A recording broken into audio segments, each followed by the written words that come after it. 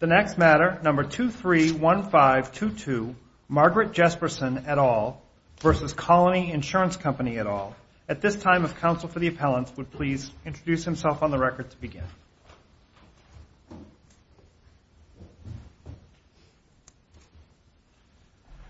Good morning. May it please the Court, my name is Bruce Felmley, and together with Ben Folsom and Graham Stebden from my office, we represent the Jespersens in this matter. I would like to ask for 1 minute of rebuttal. You may have it. Concluded with Mr. Besch's remarks. In addition to responding to any questions that the Court may have on any of the issues in this case, I plan to focus my argument on two critical errors we believe the District Court made in granting Colony Insurance's motion for summary judgment and denying the Jespersens' motion for summary judgment for the plaintiff. First, as to that first issue that ruled for Colony Insurance, the Court refused to apply the compulsory insurance doctrine to a portion of a City of Manchester's ordinance that mandates the purchase of liability insurance within certain limits to cover claims for bodily injury and death and property damage. And that's required because Panucci's Bar and Grill had to get a license to have sidewalk seating out on the sidewalk during a certain portion of the year. The second issue that I'll address is that, and it's closely related to the rationale that the Court implied in denying the compulsory insurance, is the failure to apply the unique New Hampshire statutory burden of proof that applies as to coverage questions in declaratory judgment actions. In New Hampshire, the rule is that the burden of proof with respect to coverage is always on the carrier, whether that is a contention between the insurer or a claimant under that policy. And the Court here specifically refused to apply it, indicating it didn't think there was a disputed issue of fact, and I'm going to address it. That's what I was asking you. Isn't this the way it's decided? If it's a legal issue, that the burden doesn't really matter. It's just determining what the legal issue is. If the legal issue, on the legal issue you lose, then there's no need to go into the burden. Except that the Court then applied the burden of proof in effect by denying the evidence that we put in, which was critical to the case. The clearest example of the refusal to apply the burden of proof on Colony was to deny and dismiss the affidavit of the city clerk of Manchester, who administers the compulsory insurance and the licensing policy, who presided a sworn declaration indicating that the purpose included protecting the public, not just the city, and went through and described the system by which this was applied to city events, parades, other things, including sidewalk seating, and how this was an important, comprehensive part of the city's effort to protect the public. The Court said, I don't think he can say that. I don't think that it's in the language of the policy. I don't think the ordinance is specific on that. I'm not going to accept his affidavit. How is a city clerk's view about the ordinance dispositive of how to treat the ordinance? How is it dispositive? Well, this is. I mean, the Court viewed him as a functionary, sort of just making, notations or something. This is the official in the city, and the amicus brief from the city of Manchester, which is supporting this position, makes it clear he is involved in assessing the application, determining the nature of the activity, coordinating with the risk manager for the city that decides whether or not these public events and public uses of public property. Is he empowered to determine that you haven't complied with the ordinance if you enforce your notice provision? I'm not sure I understood your question. Is he empowered to conclude that a licensee has not complied with the ordinance if the licensee determines that the notice provision of the insurance contract remains valid? I don't know that the city clerk gets into the weeds of assessing. Isn't that the question that we're trying to figure out, is whether the ordinance makes that non-compliant? No, I think that the issue we're trying to determine is that when the city compels this policy, right, The court... Does it permit the insurance contract's notice provision to be enforced?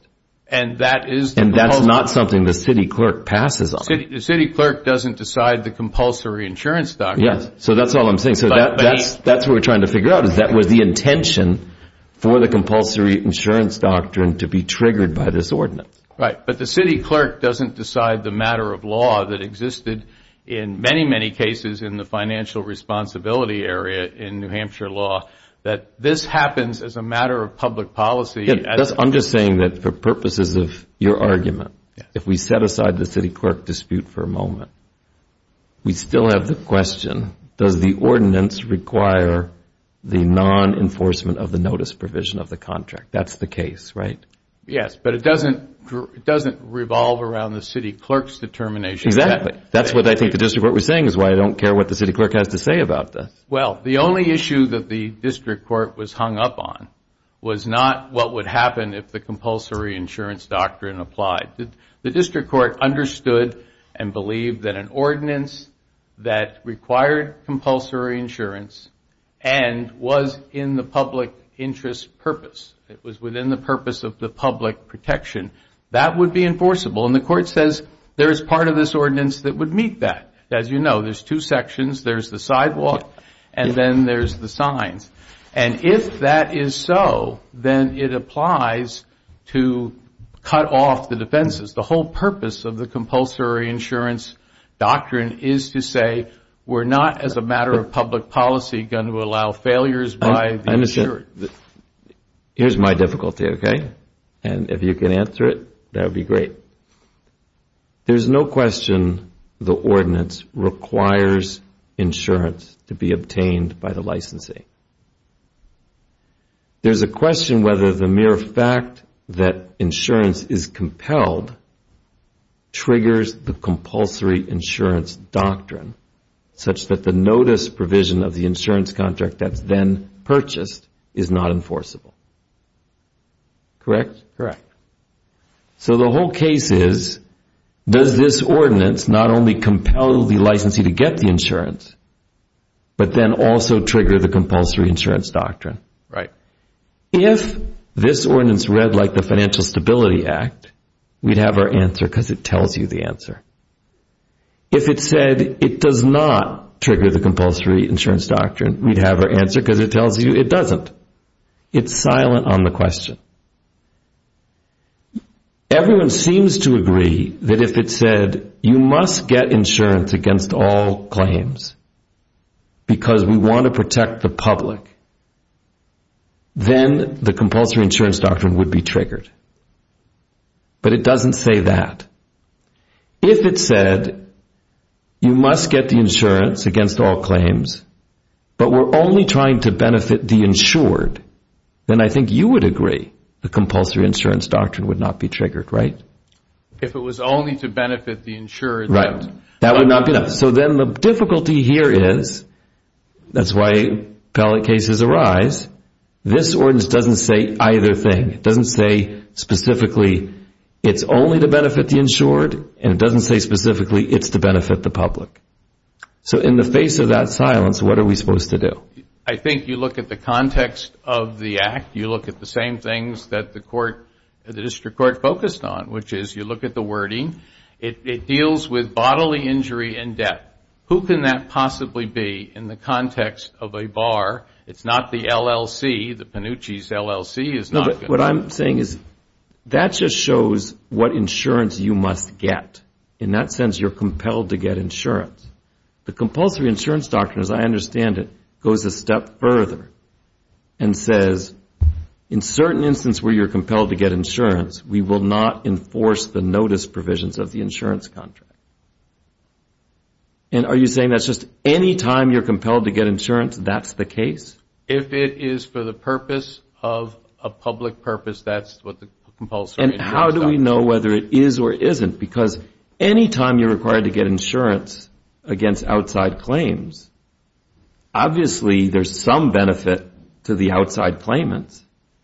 You know it because you look at the case law that deals with it in almost virtually every jurisdiction where they examine what the reason is. In this case, you look at it and you say, well, the purpose was to have sidewalk seating that doesn't obstruct, create problems for pedestrians and the like. It's in the same section of the sidewalk where the sign ordinance, which does say public safety, and the district court indicated, that indicates to him that this was for that purpose. I don't think he was reading that to say that the compulsory insurance was for that purpose. He was just reading it to say that the sign ordinance was for that purpose. And so it's possible to discern that they know how to say when something's for a public purpose, yet they didn't say that about the insurance. I think what you seem to be saying, there needs to be some specific discussion in this as to the impact or breadth of the insurance. And I don't think that is required. And you have an Eighth Circuit case that supports your position that you don't need to. But is there anything in New Hampshire law that tells us they're likely to follow that? I was going to ask you that same exact question. So. Well, I think that in the same way that in the Eighth Circuit, they looked at it in the context of Nevada and Minnesota, and they said in light of the extensive body of law that was there under financial responsibility and other sections, we expect the court would apply it. The New Hampshire court, in numerous cases arising out of the automobile situation, indicated this is because the innocent public injured person cannot possibly enforce or interfere or protect themselves from a failure by the insured to give notice. This is the remarkable case where even Colony argues this insured deliberately did not give notice. Did not do it because it had an ulterior purpose, because it had multiple cancellations, and it had an accident that happened within weeks of the underwriting of this particular. Let me ask you this the other way, and this is probably a better question for your opponent, but is there any reason a city would want to require insurance for a licensee and yet permit the licensee and permit the insurer to enforce the notice provision?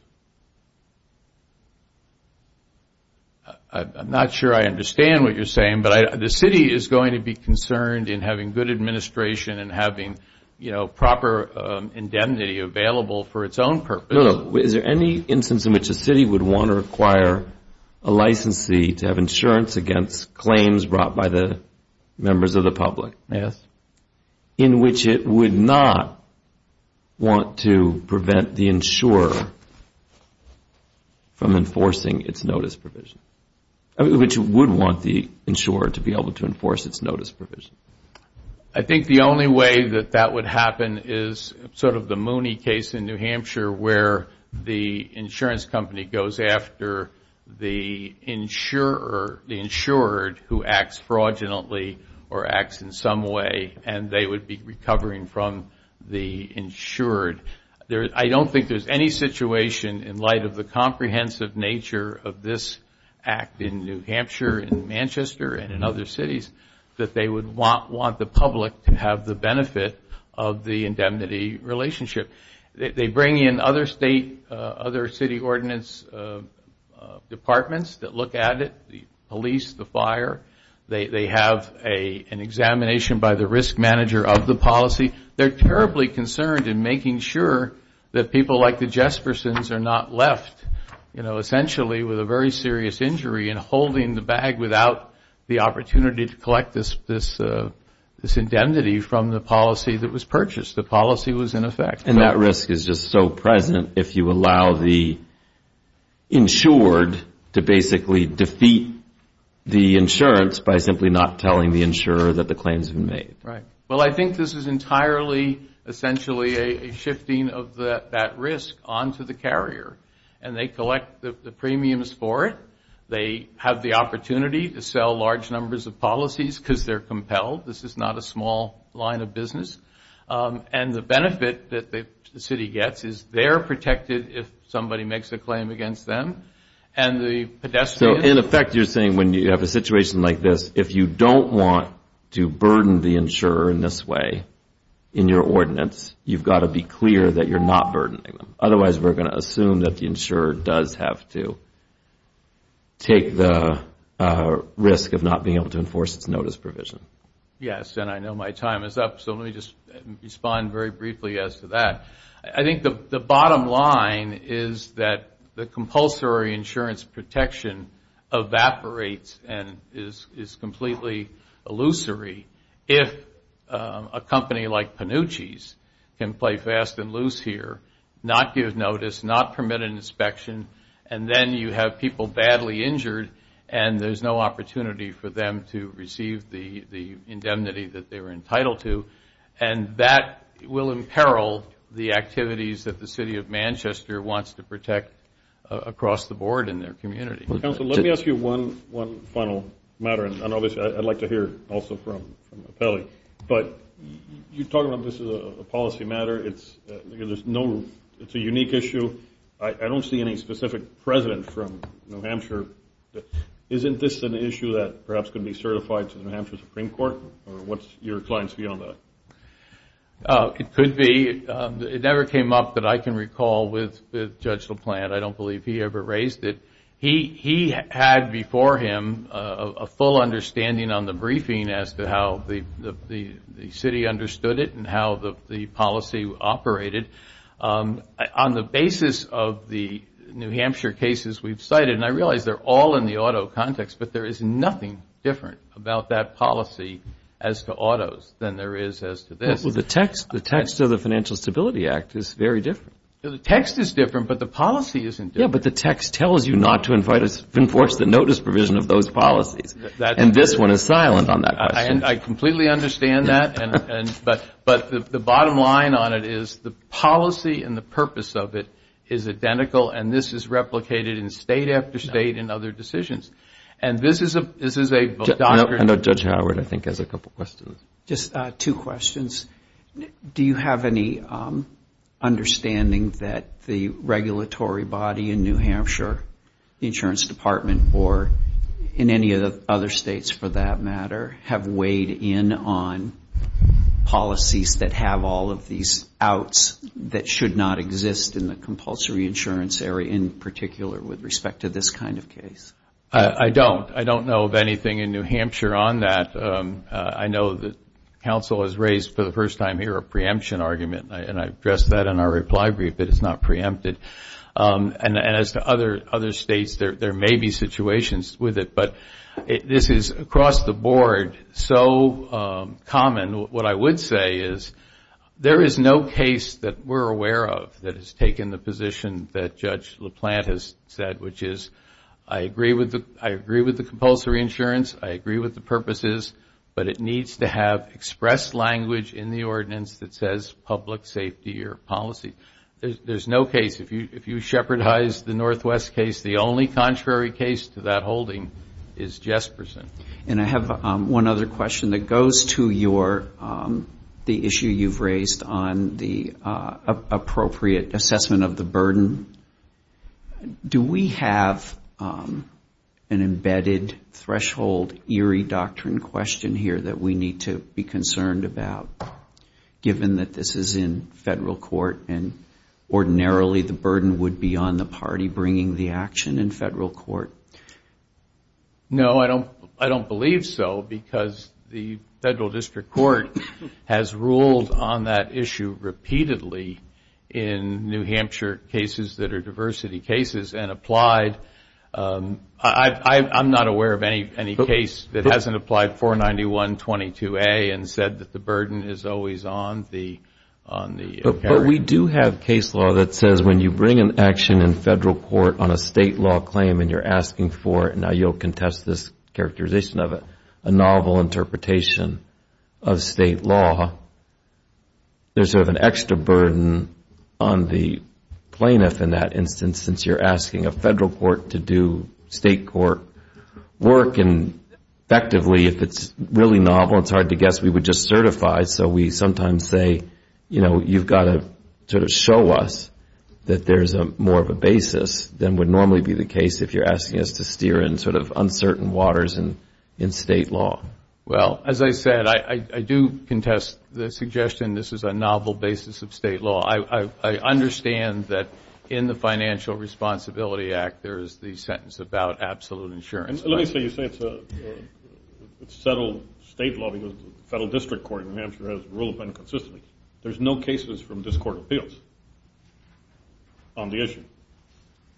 There's no case from the Court of So Appeals for us as to the New Hampshire statute or the New Hampshire ordinance? Yeah. No. So for us, as a Court of Appeals sitting in diversity, it's an issue of first impression also. Okay. And we're not bound by the district courts below. All right. Well, what I'm saying is I would think that the basis would be to look at the New Hampshire jurisprudence on that and the context of the learned treatises which say this is a general rule. This is not a novel or radical rule as counsel suggests. I mean, the Couch treatise that the court relies upon specifically lays this out as the general rule for compulsory insurance regulation and financial responsibilities. It covers both of it. The cases are legion all over the country, and I don't think that anybody was thinking this was a novel or a radical policy. It's an essential policy for municipal and governmental entities. Thank you. Thank you. Thank you, counsel. At this time, if counsel for the appellee will introduce himself on the record to begin. Good morning, and may it please the Court. William Besch for Colony Insurance Company.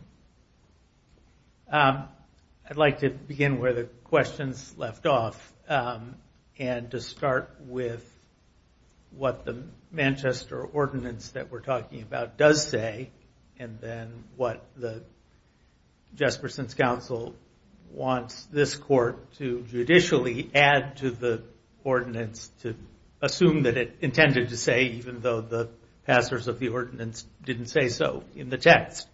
What the ordinance does say is if you are a merchant in a certain part of downtown Manchester, it's only in certain parts of downtown, and you want to be able to use the sidewalk either for clothing racks or signs or tables or whatever, because that is public property, you must get insurance for claims arising out of that part of your business operation. And it's specific to that part of your operation. And the insurance has to cover the city as well as the business. I think the city is not saying that they care about what in this ordinance. We're not saying we care about what insurance you have for what goes on inside the restaurant. Well, forget that point, because that's a different point. That's the interconnectedness. With respect to the claims by the public that they are concerned with, you must get insurance that will enable you to pay out claims brought by members of the public who are hurt in that part of the business, correct? Correct. Okay. Is there some reason Manchester would want that to happen and yet want to allow the insured to defeat the insurance by not telling them about the claim? The answer is yes. What's the reason? The reason is that's to make insurance commercially available. You're not going to be able to buy, except in the auto realm where it's known in the market that it has to comply with this statute. And by the way, even the statute, the financial responsibility statute for auto insurance would not have allowed this case to happen, because in that case you can't get a default judgment if you're a plaintiff without giving the insurance company notice. So the Jespersens would have been out of luck under even the absolute liability regime. The concern is if we adopted your view, the concern is if you adopted this view of the ordinance, basically no one's going to insure any of these businesses that the government wants to have. And what's the advantage from the government? I understand the concept. What's the advantage for the government of having the insurance required if it can be defeated in this way? So I understand why you're saying you wouldn't want to allow it to be. Yeah. Because a rational insured never does what the Panucci's restaurant. They gave up the benefit. First of all, they tried their best not to pay for it. But then, having gotten it, they gave up the benefit that they would have had, which is a defense lawyer to appear in court for them. So this is very, very unlikely to ever happen. It's totally contrary to the... So then why would it be so unlikely that an insurer would be willing to jump into the market if that was the provision? Well, because it's true that people fail to give notice of accidents, for example, and too much time passes. And that's why you have notice requirements. But you're not saying that it would be irrational for the state to pass an analog statute to the Financial Responsibility Act that would provide exactly what the plaintiffs say the law currently provides. Are you? No.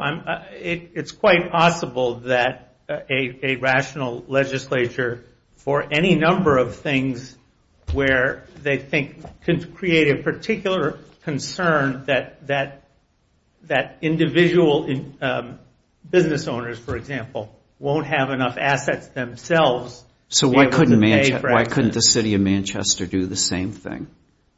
Well, first of all, the question whether they could do it on the local level as opposed to the state, but they'd have to do it in a way that the market, the insurance company, knows that's what is... But that's just a question of how we guess what the default assumptions are of parties in this market. How do I know that the default assumption would be that Manchester would like the insurer to be able to defeat the insurance by enforcing the notice provision, rather than Manchester wanted to make sure its people would be able to get insurance, even if the insured, was late in telling the insurer? Well, one way we know is that the writers of the Manchester Ordinance did specify one thing, although that did not... In a totally different context, though. That was in the context of a purpose for a sign ordinance. No. I'm sorry. Making a different point. The ordinance specifies that the policy that the business goes and gets is supposed to be not cancelable unless the city is given advance notice that the policy is going to get canceled, so that the city can intervene and say, we're going to take your license away unless you pay your premium. That did not happen here because nobody told Colony that this was the reason the policy was being obtained and that this was a requirement of the statute. The agent didn't ask for that as part of the policy. So, in other words, the point is the drafters of the Manchester statute did attempt to make some restrictions on what the policy could say, on the cancellation of the policy, and that's in effect That's quite a different situation about whether you're expected to pay something out even in the absence of notice. That's a question of whether that is just a totally different issue, isn't it? Cancellation. No, I'm saying it's another way in which, through negligence or otherwise, a business could screw up the insurance that the city wants the business to have by just not paying the premium. And the ordinance takes care of that problem by saying, we want you, the business, to make sure your policy, and the city was supposed to check to make sure this happened, that this didn't happen in this case. We want to make sure you can't screw it up by getting your policy canceled, because we want you to get a policy that says it can't be canceled unless the city gets notice. I guess I'm just still stuck on, okay, so that's fine. They want to make sure that there's a policy in place. Having gone to the trouble of making sure there's a policy in place, why would the city want to leave it to the insured to defeat the policy by not notifying? Well, again, for the reasons that, first of all, and they would assume an insured would never want to do that, all the incentives would be to take advantage of the insurance. Which might make you think it's just assumed that obviously they can't enforce the notice thing, and no big deal because no one's ever going to want to. But these notice provisions exist in every insurance policy, and even in auto policies, except that the statute specifically tells insurers. Let me just ask it this way: suppose the ordinance here said, not what the Financial Stability Act says, which makes it clear it's going to defeat the notice provision. But it said, and this insurance is required for the benefit of the public. Would that suffice? I think it's... Would that suffice? Not by itself, not just saying that. And there is a lot of case law saying to the contrary on that point, correct? No, there is not. The important thing about the case law is, first of all, you have to set aside the cases that are just talking about statutes like the financial responsibility statute. So you have to limit yourself to cases where it's truly a court interpretation of an ordinance like this. And I suggest that there aren't more than a handful cited in the brief, but from going back to the 50s. In those cases, it's enough to say it's for the benefit of the protection of the public to trigger the doctrine, correct? It's for the benefit of the protection of the protection of the recovery by the public, and the insurance company knows it's in contemplation of that statute that they're buying the policy, so they can price it correctly. Well, was there a question that they didn't know about this ordinance when they... Yes, Colony had no idea that the reason for purchasing this policy was to comply with the ordinance. No way to know that. That's critical. That's a critical point.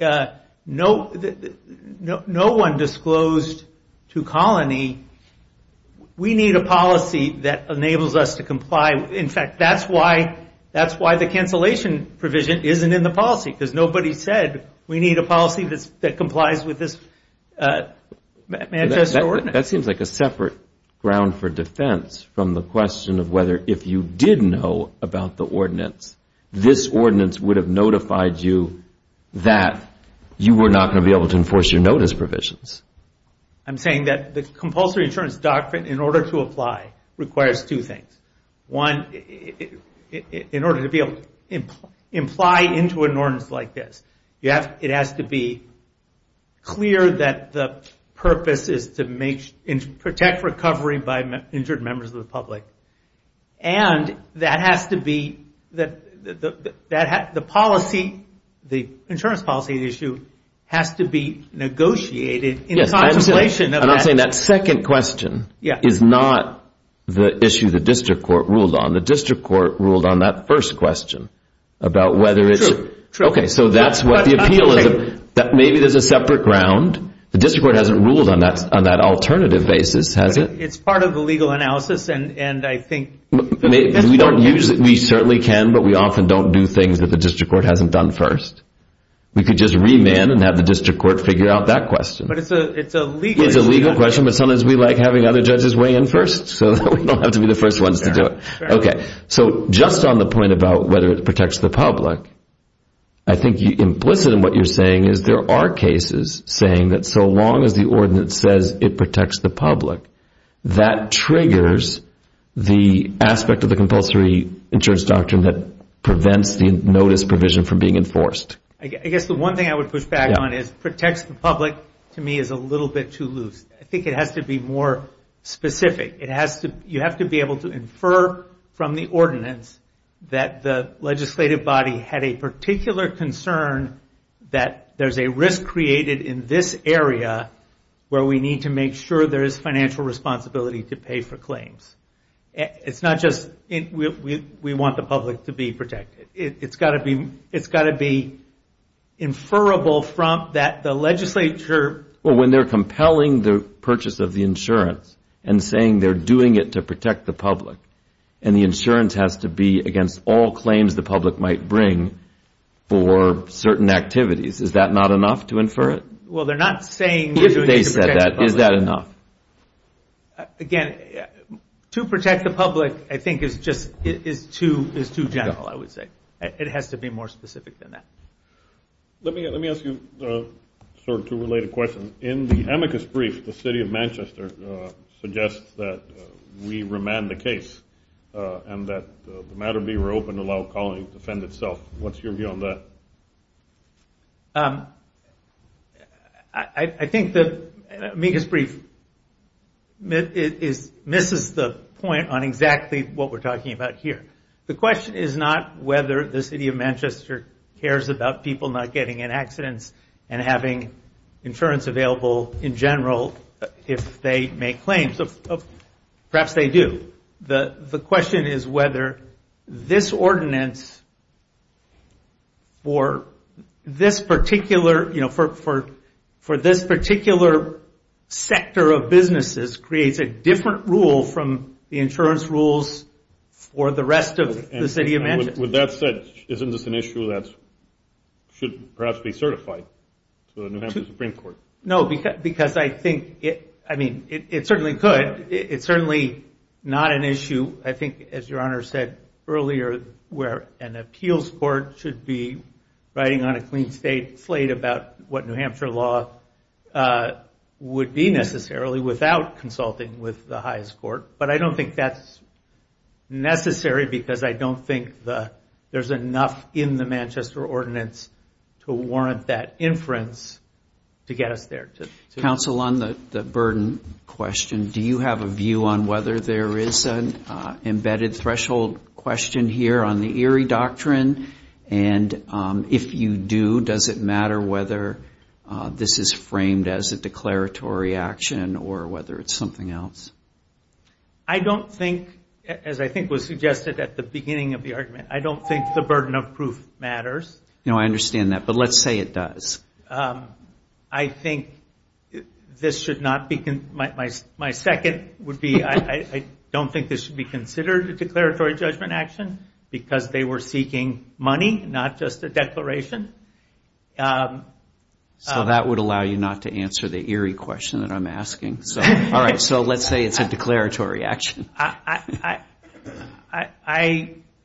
must say I am uncertain about the status of that burden shifting from the New Hampshire statute Fair when enough. you're talking Okay. about a federal declaratory judgment. So I'm not sure of the answer to that. I hope you don't have to get there. Thank you. Thank you, Your Honor. Thank you, counsel. At this time, if counsel for the appellant will reintroduce himself back on the record, he has a 1-minute rebuttal. Thank you. I'm Bruce Felmley on behalf of the plaintiffs. I just want to very quickly address several things that came up in that argument. First, with respect to what Colony knew, and I know you know from the record, Colony business model was to have a managing general agent called TAPCO that is the entity that did the underwriting, did the binding, did the quotes, and did the investigation with respect to this. TAPCO plainly knew about the statute. We've repeatedly cited the documents in the appendix, but I'll just cite one of them. Appendix page 217 is a TAPCO insured questionnaire. What is the relationship of the additional insured to the named insured? The city requires anyone with sidewalk seating or sidewalk signs to be an additional insured. There are 2 or 3 other TAPCO documents. TAPCO knew this was absolutely required. They weren't going to be able to get their sidewalk license unless they had the insurance. They knew it was a requirement, and I believe that would cause them to certainly know. If I can just have one other comment here. The difference in the analysis between the signs and the sidewalk, these are sections of this ordinance that are within, several inches of proximity, the same ordinance, section B and E. The district court relied extensively on the fact that one of those would comply with compulsory insurance. They have to be read together. It's the same ordinance, it's the same sidewalk, it's the same facility. The tables are here, the signs are right there. If somebody trips over a sign and gets injured, they have coverage. If somebody has a table they're sitting at and it collapses, they don't have coverage. That's an absurd analysis and examination of the way the statute should be read. And the city Thank you. This was in your brief. Thanks. Thank you, counsel. That concludes argument in this case.